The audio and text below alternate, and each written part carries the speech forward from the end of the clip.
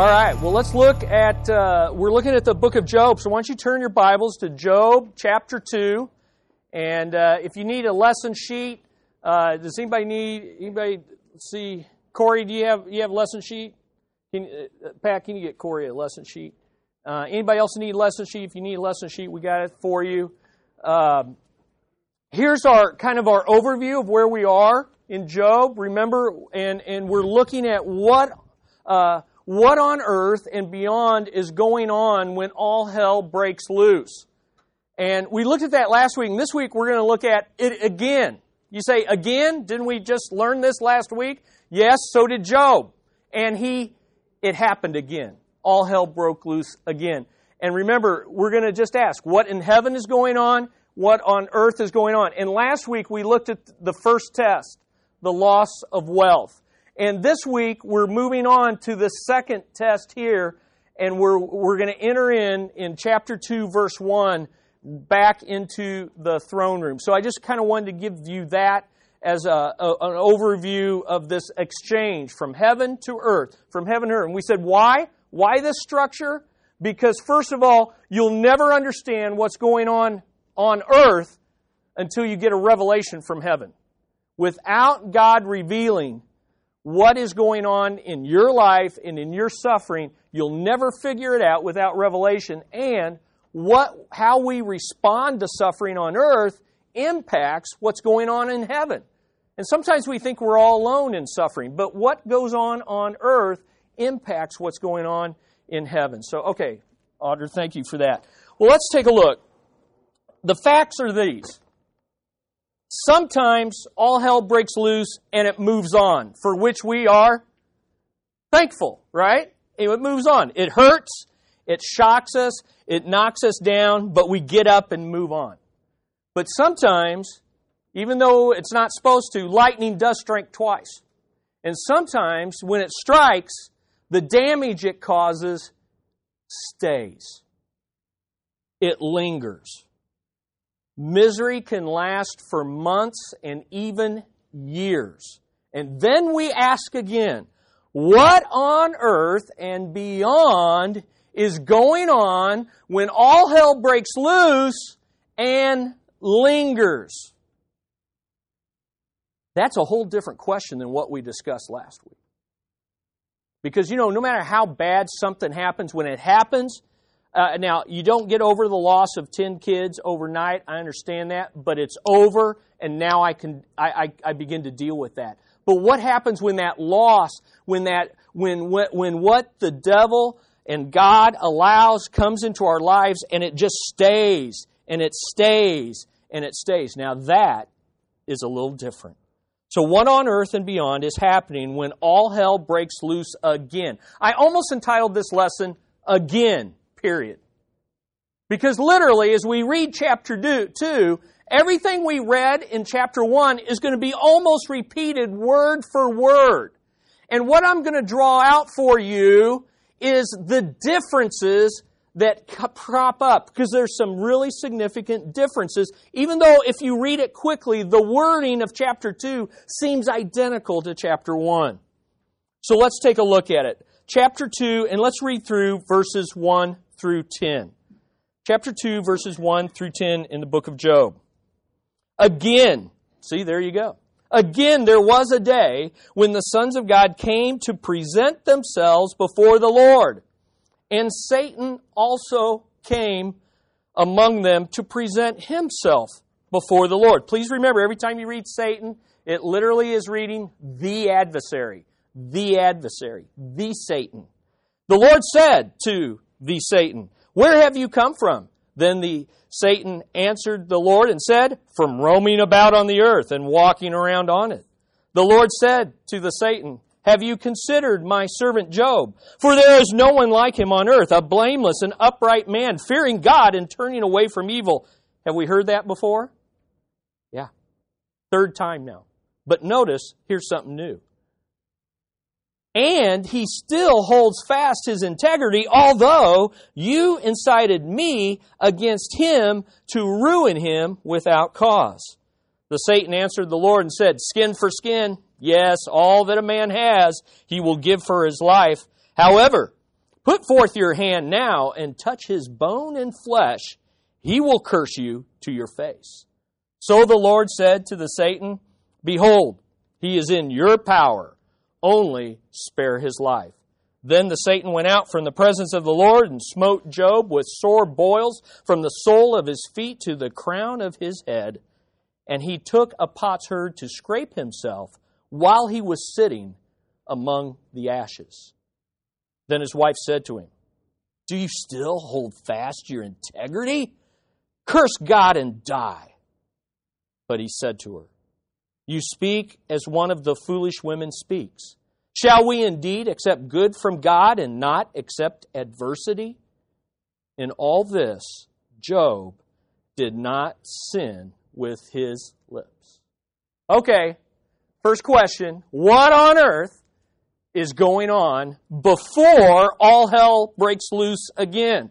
Well, I want you to draw your attention. What happened right before this? Well, you go back to chapter 1, look at verses 20 through 22. This is what's going on. Yahweh's servant, Yahweh is the Lord in all caps in your Bibles. Yahweh's servant is blessing Yahweh in the midst of undeserved adversity with blameless integrity.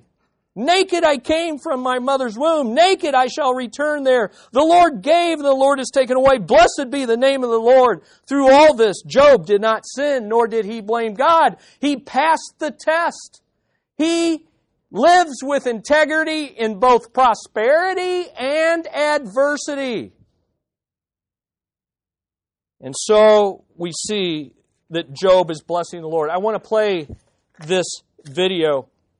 It captures what Job, how Job passed the test of adversity. So, Vicki, if you can hit those lights, see if you can say what this song says.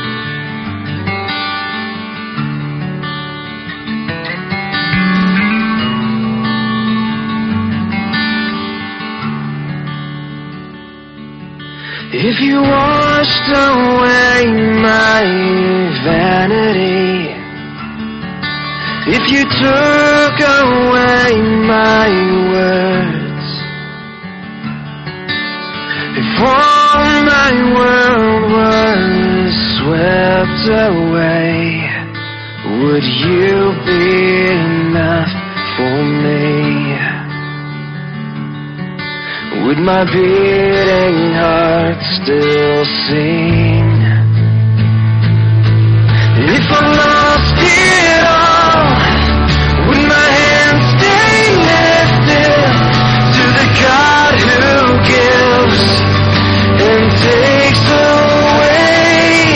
If you take it all, this life you've given, still my heart will sing to you.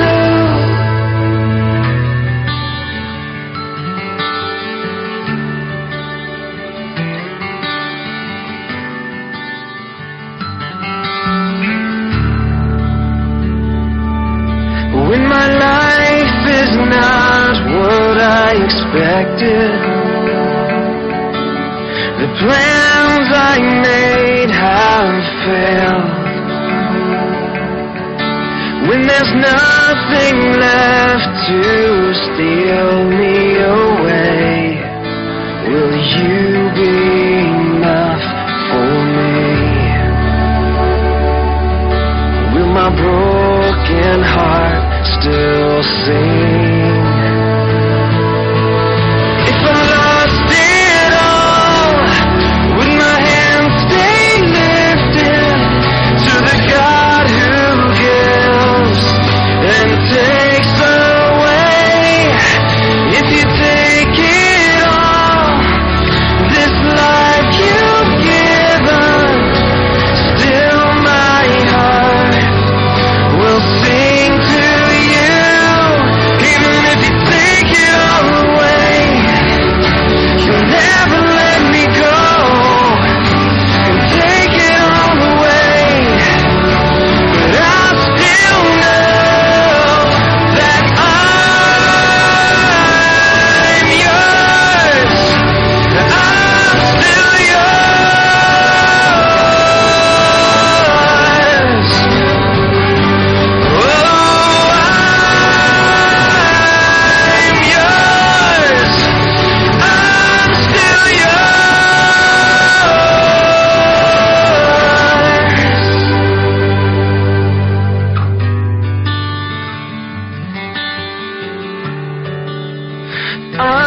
still yours.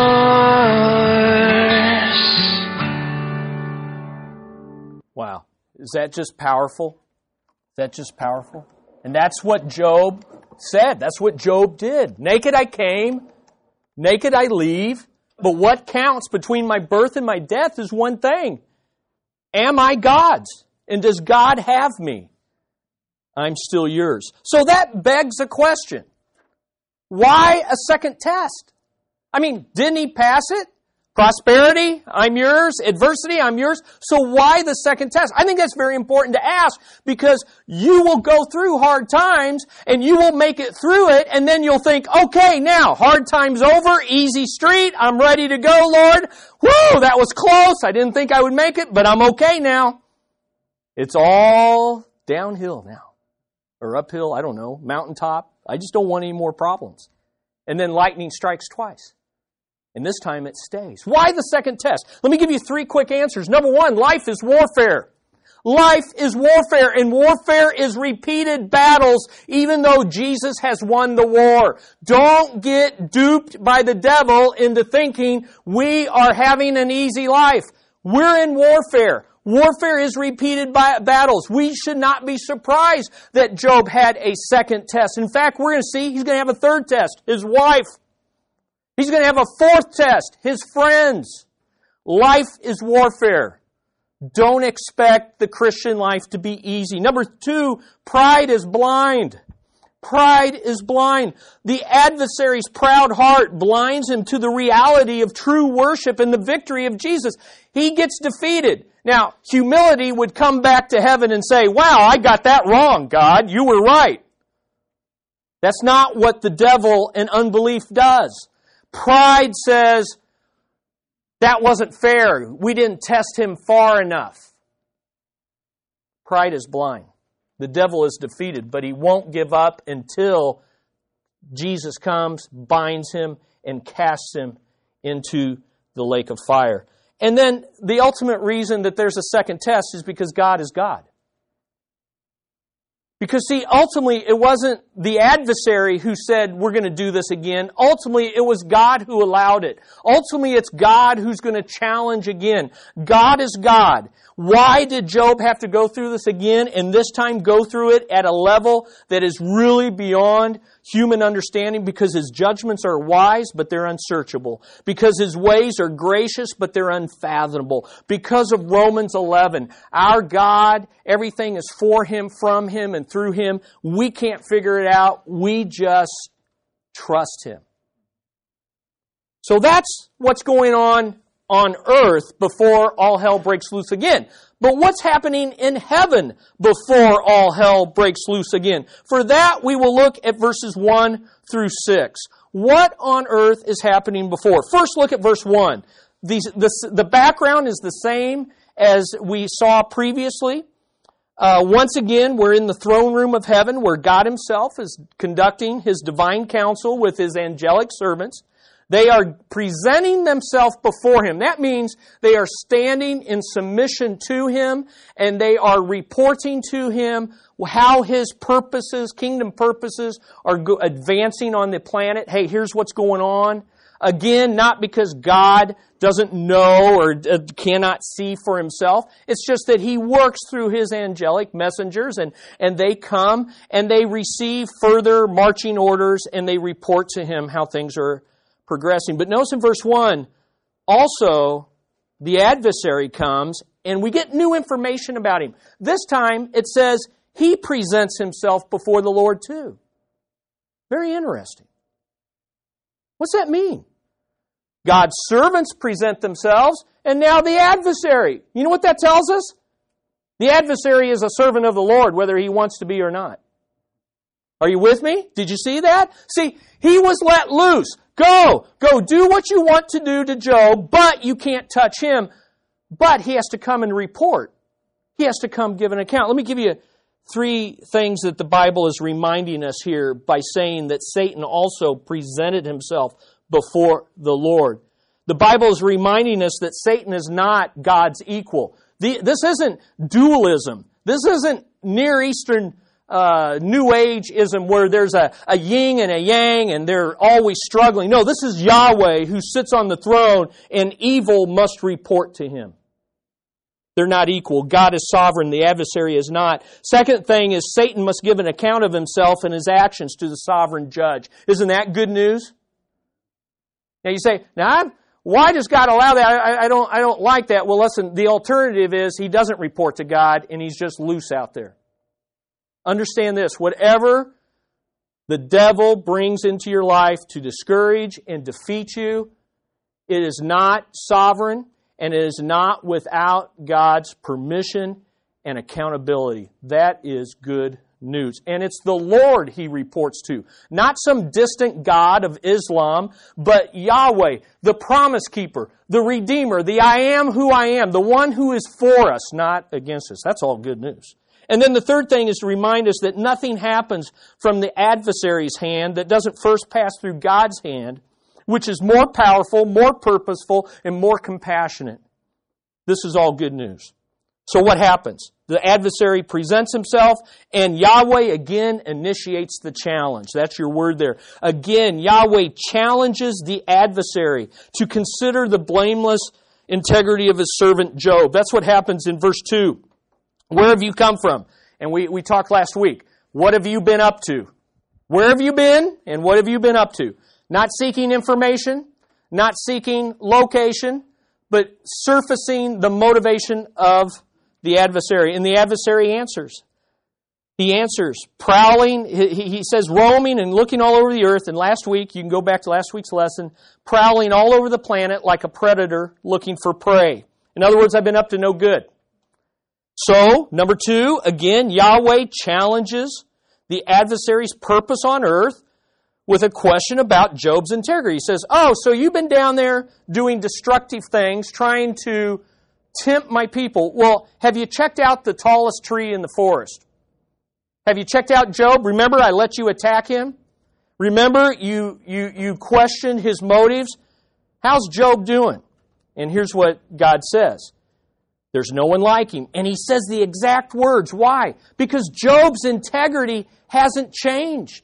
Job's integrity is not based on his prosperity. Job's integrity is not based on his adversity. It's based on God's worthiness, and God was still worthy.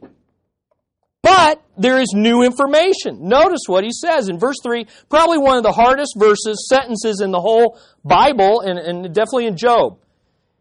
He repeats about his blameless integrity, but look at the last part of verse 3. And he still holds fast his integrity. Yahweh challenges the adversary's persecution of Job with a statement about Job's blameless integrity. This last verse can be translated 2 ways, so we're going to get into a little, don't freak out on me, hang with me. There are kind of 2 ways to translate this. I have both ways there in your notes. One way is the New American Standard, and he still holds fast his integrity, although you incited me against him to ruin him without cause. In other words, he didn't deserve it. There was no cause in him. He didn't sin. That's not why this suffering came. Or, as the Net Bible translates it, and he still holds firmly to his integrity, so that you stirred me up to destroy him without reason. See, Satan said there was a reason. He's selfish. And he's worshiping you because of how you protected him. And God says, no, we've proven that wrong. There was not just cause or reason. Now, what's going on in this sentence? Well, I can't fully explain it for you, but I can give you some insights. First of all, notice that God says He still holds fast. This is a great word picture. In other words, adversity came, and Job's integrity, his grip on his integrity didn't loosen, it got tighter. Whoa. See, we want miracles, don't we? When suffering comes, we want miraculous deliverance. And a greater miracle of God is when He gives us grace to hold tighter to Him in the storm rather than removing the storm. This guy's integrity held faster, tighter, firmer. But then it says this, and he did it even though he suffered without cause. There wasn't a reason for it. And as a result, what he experienced was without reason because he didn't need selfish motives to be purified. He didn't need refining. He was already blameless. This is powerful stuff. God's saying to Satan, you lost. You lost. But then we come to the last part of the sentence. God makes clear that He's in ultimate control. You incited me to ruin him without cause. Ultimately, I gave approval for that. But the adversary is still directly responsible for his own evil purpose of trying to destroy Job. Read that last sentence. You incited me, devil. Try to get your head around that. You're looking at a sentence that says God is sovereign over all, even what evil happens, and yet He's not directly responsible for it. And yet, He shows that He has a purpose and a reason, and it's not always related to sin. Here's how one commentator put it. Let me read you this quote. God's purpose in what He permitted is righteous. Satan's purpose in what he pursued was evil. Satan did not move God to do anything morally evil. The secondary means employed to destroy Job, foreknown and permitted by God, were the product of Satan's evil schemes and man's evil nature. To devastate Job without provocation was undesirable, but it was not unjust.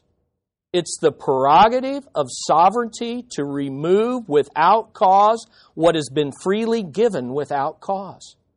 Job acknowledged this and did not sin or blame God with wrong when he did. Now that's just heavy stuff. But it's right there in the Bible. And you can't explain it away. You can't make it like, oh, it's always the devil. No, God is in control. Okay, that's what's happening in heaven. Well, that's God's challenge to him. Well, look in your notes. Again, the adversary criticizes the motivation behind Job's blameless integrity with more slanderous attacks. Again, the adversary criticizes the motivation behind Job's blameless integrity. And here's what he does. Number one, again, the adversary accuses Yahweh's servant and Yahweh himself of still being selfish. Of being selfish. How? By attacking their motivation. And here's what he says in verse 4. Satan answered the Lord and said, skin for skin. Yes, all that a man has, he will give for his life. Now, that little sentence, skin for skin, it's like a proverb. Nobody knows what it means, okay? I could give you all the options. I'd take 5 minutes, give you the options, give you what I think it is. But the bottom line is, no one really knows what it means. And you say, well, see there's a problem with the Bible. No, Scripture interprets Scripture. We don't know exactly what that means, but the next sentence explains it. Okay. Look at the next sentence. All that a man has, he will give for his life. You know what he's saying? He's saying, God, sure Job passed that test because you didn't let me touch him. Now, is that not the height of slander and selfishness? What he's saying is, well, sure, Job's praising you. Job's saying, my kids, take them. My servants, by the thousands, slaughter them. Take all my possessions. I don't care. As long as you don't touch me, I love you. Very interesting, isn't it? All that a man has, he'll give for his life. That phrase, all that a man has, is repeated 3 times in chapter 1. And basically, Satan is saying to God, you didn't let me touch him. Because at the core, this man is selfish. He's worshiping you because you're not letting me touch him. And so look at number 2. Again, the adversary arrogantly orders Yahweh to reach out his hand and destroy Job's health. Destroy Job's health to reveal the true motives of his heart. Yes, you let me take his wealth, but he's a selfish man who will curse you to your face if you let me take his health. Now, stop for a moment. In other words, Satan is saying, people will sacrifice their wealth to maintain their health.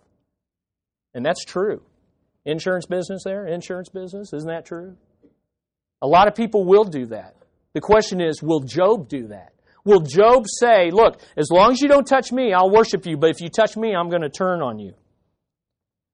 The adversary says, put forth your hand, touch his bone and his flesh, and he will curse you to your face. So again, the question of motivation is raised. So here's the question again. This is the heart of the gospel according to Job. The selfish motivation of the prosperity gospel or the sacrificial motivation of the persevering gospel. That's the question of motivation that's raised by the devil. The selfish motivation of the prosperity gospel says, God, I'll worship you as long as things go my way. As long as you give me what I want and things work out like I want them to. The persevering gospel says, Lord, I'll sacrifice everything, even myself, to worship you because you're worth it. You're worthy. You're worthy. Wow. Heavy stuff. So, once again, Yahweh gives the adversary consent to reach out his hand, not God's hand. I'll give you permission to do the evil you want to do. But it's not me doing it, it's you doing it. But I do give my consent. Look at verse 6. So the Lord said to Satan, behold, he is in your power, only spare his life. So that's what's going on in heaven before. Now, let's look at number 3. What on earth is happening when all hell breaks loose again? 2 sentences. One sentence actually sums it up. Then look at verse 7. Job chapter 2, verse 7. Then Satan went out from the presence of the Lord. Last time he waited. He waited for a perfect opportunity. This time he couldn't wait. Because this is ultimately Satan's desire. Listen to me. This is ultimately Satan's desire is to destroy God's people. It is to destroy, kill, murder, and end the life of God's people. He doesn't care about possessions. He doesn't care about it. The goal is destruction. And the second, he swiftly attacks. Number 1, the adversary swiftly attacks Job with a serious skin disease from the top of his head to the bottom of his feet. Here's what it says. With sore boils. And actually, in the Hebrew, it's boil. It's singular. From the soul of... So, don't think of a bunch of multiple. Just think of your entire body being a boil. Okay, now, I'm getting really grimacing looks, and we haven't even gotten to the symptoms yet. Okay? So, let's look at this. First of all, what's the first question we ask? What was this, right? Or definitely the medical people. The diagnosis is inconclusive. That should give encouragement, because a lot of times, what we're suffering physically, humans don't know. It's inconclusive. It's some sort of malignant skin disease that covered the bottoms of his feet to the top of his head. There's been suggestions that go as from smallpox to some form of leprosy to melanoma to diabetes to you name it, and everything in between. It's something, and isn't it interesting that Satan said skin for skin and the disease is on the skin? Here's what we know. The symptoms are hideous. Now, I've gone through the whole book of Job, looked at all the symptoms. Here's 18 different symptoms that he experienced. Now, what we don't know, just like when you suffer, we don't know, is it just one illness, or is it complications from the one illness, or does the one illness bring on another illness that then brings on? And also, if you look at those symptoms, there's a mixture of physical, emotional, and mental, and we're going to see in a minute, there's social implications of all this. Last week, there was a debate on creationism between Ken Ham and Bill Nye, the science guy. And it's really worth your time. It's free. It's on YouTube. 2.5 hours. You don't have to watch it all to see what I'm going to say. but to see the two worldviews of a reasonable man who lives by human reason and a closed system that doesn't have God and everything's logical and scientific versus a man with a worldview where God intervenes. And I'm saying to you that we approach sickness in a mechanical, scientific fashion. And when we do that, we miss that almost always, especially with lingering sickness, almost always there is involved mental, emotional, and physical and social things that go together. And all around that is a spiritual element of this warfare that's going on. So I've said it before, if our only hope is men in medicine, we are of all people hopeless. So here's what he's going through. I mean, look at it. Itching, loss of appetite, ulcerous sores, oozing, maggots, worms coming out of those sores, depressing fears and anxieties, dark circles around his eyes, foul breath, extreme weight loss, relentless searing pain deep to the bone, blackening, scaling, cracking, falling off skin, burning figure, a disfiguration. Listen, if you think that picture of Job that we're using for this series is kind of like, oh, turn away, it isn't even close to what this man looked like. His own friends from a distance couldn't recognize him, and it lingered for many months. So what happened? What do we see here? Look at your notes. Job receives a lingering sickness that could lead to death. Now we know, listen, we know in heaven that it won't, right? Does Job know that? Does Job know that? Job does not know that. Job thinks, I'm going to die. In fact, what happens is, it lingers and he says, I wish I could die because this is hell on earth. And so, what's interesting is the test has accelerated. You see, the first test, Satan took everything away from him. It was a trial of loss. But on this test, he receives something that stays. Okay? Do you see the difference? Loss is hard. Loss can cause you to forsake God. But when you receive something in your body and it stays, that is an escalation. Now, just one more thought on this. This idea of boils from the head to the toe is repeated in Deuteronomy, and it's seen as God's cursing. Okay? It's the judgment that God put on Egypt, and it's the judgment that God said to Israel, listen, if you forsake me, I'm going to give the judgment of Egypt on you, and you're going to have boils from the soles of your feet to the crown of your head. Now, step back. Satan's no dummy.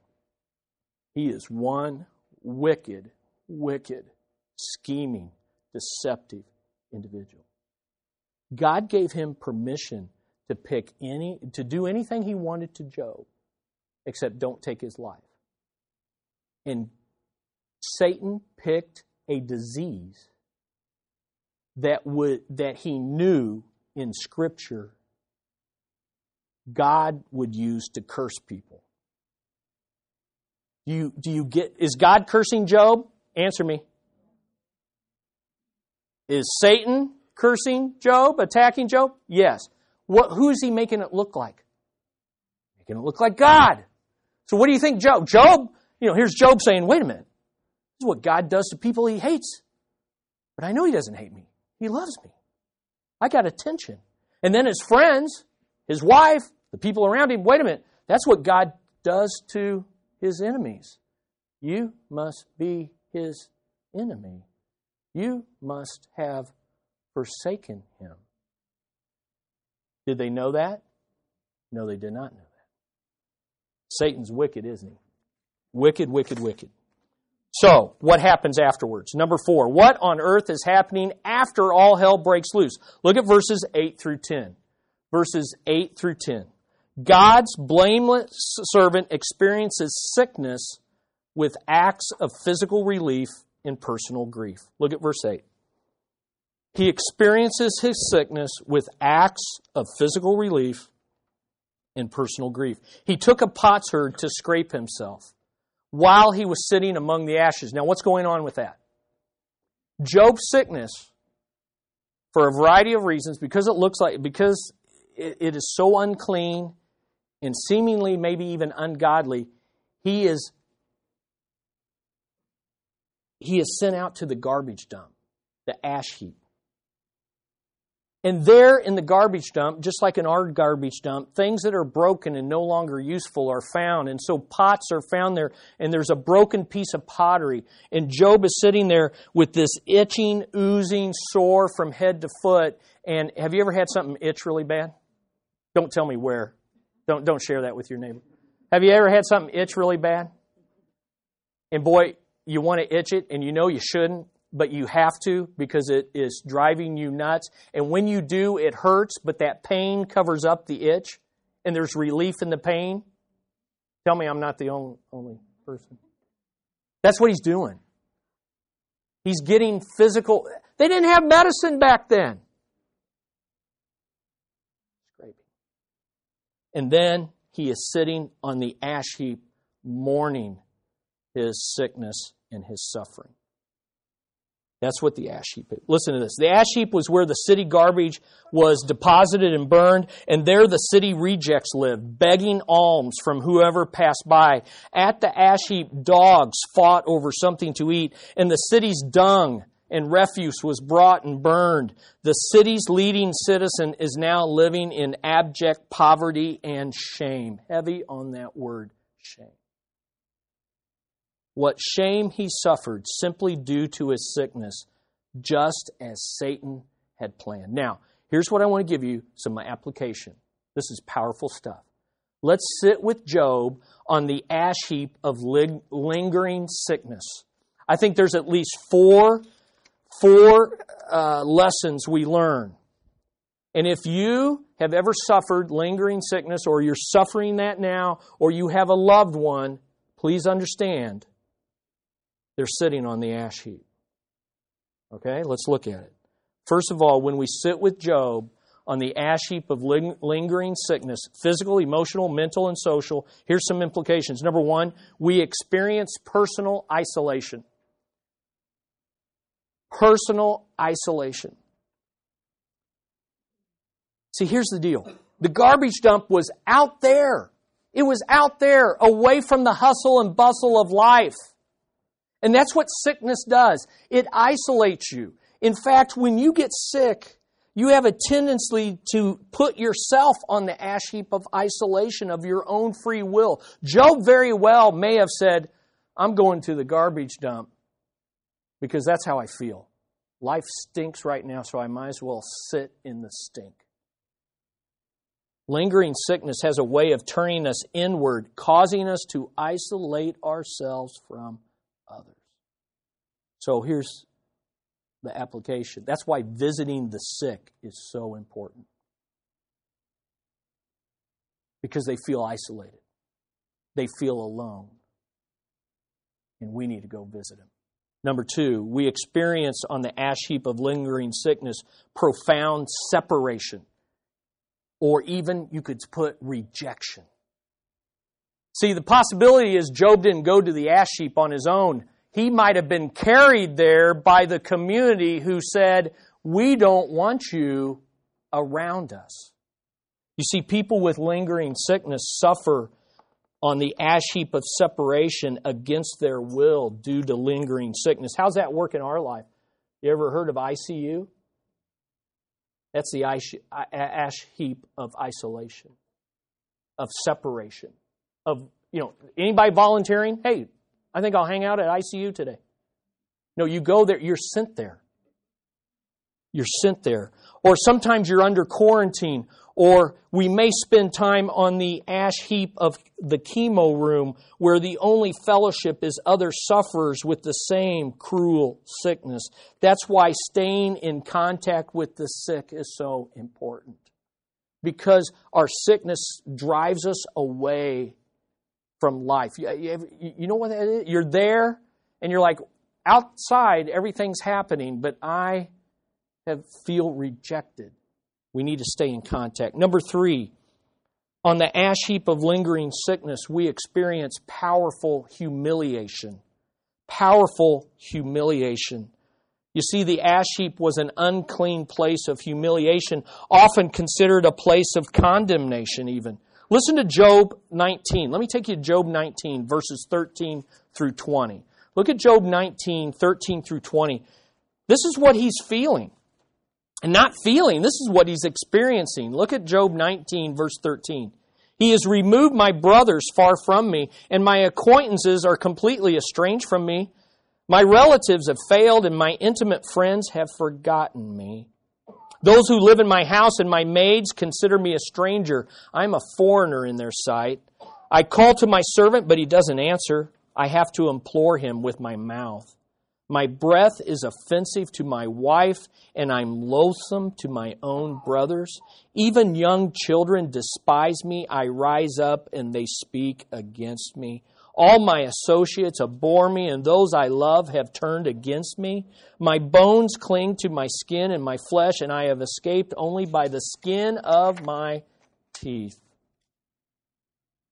Lingering sickness can put us on the ash heap of humiliation where we have to rely on others to feed us, to bathe us, and to even help us go to the bathroom. Lingering sickness can be humiliating. And sometimes people condemn us, thinking they had to have done something wrong. But here's good news. 1 Samuel 2:8. He raises the poor from the dust, and he lifts the needy from the ash heap to make them sit with nobles and inherit a seat of honor. For the pillars of the earth are the Lord's, and he sets the world on them. God can raise you from the ash heap of humiliation, but we must humble ourselves. Number 4, we experience painful desolation. Painful desolation, confusion, I don't care. The idea is the ash heap is a place of broken things, unclean things, unwanted things, unused things, and even unsafe things. And Job is there. So what does he do? What do you do when you're on the ash heap of lingering sickness? Here's what Job does. He not only gets physical relief, he not only seeks physical relief and expresses personal grief, but look at God's blameless servant expresses his submission with words of acceptance. Listen to me. All this he is experiencing, not having a clue what God is up to, not having a clue what the devil is doing to him, and he says these words. Well, first, his wife comes to encourage him. Okay? We'll talk about her next week. Verse 9. Then his wife said to him, "Do you still hold fast your integrity? Curse God and die." Now, we'll talk about this next week, but do you realize her wording is a quote from God and Satan put together? God's already said in heaven, he holds fast his integrity. She goes, are you still going to hold fast your integrity? Satan's already said, curse God and die. She's mouthing advice that combines God and Satan together in a very discouraging way. Now here's what Job says to her. You speak as one of the foolish women speaks. I'm not calling you a fool, wife, but you're talking like one. You're talking like a person who doesn't know God. You're talking about like a person who's turned away from God. That's foolishness. Fear God. And here's what he says. Shall we indeed accept good from God and not adversity? Whoa. That strikes at the heart of the prosperity gospel. What's the prosperity gospel say? Always get good from God. And if there's bad, it's coming from Satan, and just deny that, reject that, and it'll all go away. And here's what he says. Shall we not accept prosperity and adversity from one God who is good, gracious, and wise, and all-powerful? In all this, Job did not sin with his lips. Well, there's more we can say. Here's the bottom line. What on earth is happening when all hell breaks loose again? God is still displaying His glory through what Job said, and He's still defeating the adversary. The devil lost again, and God is glorified as a God who is worthy to be praised even when adversity lingers on. So, I sat and I studied that, and I got to this point, and I asked myself, so what does that mean for you and I? And I have 5 truths that we need to take away from this powerful story. And the first is this: seeking medical or physical relief when there's lingering sickness is not a lack of trust in the Lord. When all you've got is a broken piece of pottery to get relief, then you grab the broken piece of pottery. We should thank God that we have medicines and men and women dedicated that can bring relief. And that is not a lack of trust in God. Even Paul said to Timothy, stop drinking just water and take a little wine for your stomach. Number 2, feelings of separation and shame often surface that need consoling from God's people when there's lingering sickness. Listen, short personal visits, physical touch, constant prayer with the person, a word of Scripture, comfort foods bring encouragement to those who are feeling isolated, rejected, and humiliated on the ash heap of lingering sickness. I cannot express to you how a meal of comfort food is such an expression of love. Number 3, comforting the sick, though, calls for wisdom in speaking hope and offering help. Notice what Proverbs says: anxiety in a man's heart weighs it down, but a good word makes it glad. That's good. But look at the next proverb. Singing cheerful songs for a person with a heavy heart is like taking a coat off them in the middle of freezing Kansas City weather or pouring vinegar in a wound. You got to be wise. You got to be wise. I can tell. Sometimes being lighthearted lifts somebody, and sometimes you get a look that says, I don't need that right now. Now, some of you, out of fear, will not do anything wrong. Always wrong.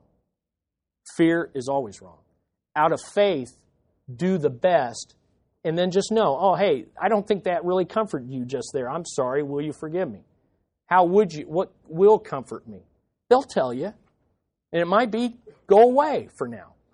Okay, but I'm coming back. I'm letting you know I'm coming back.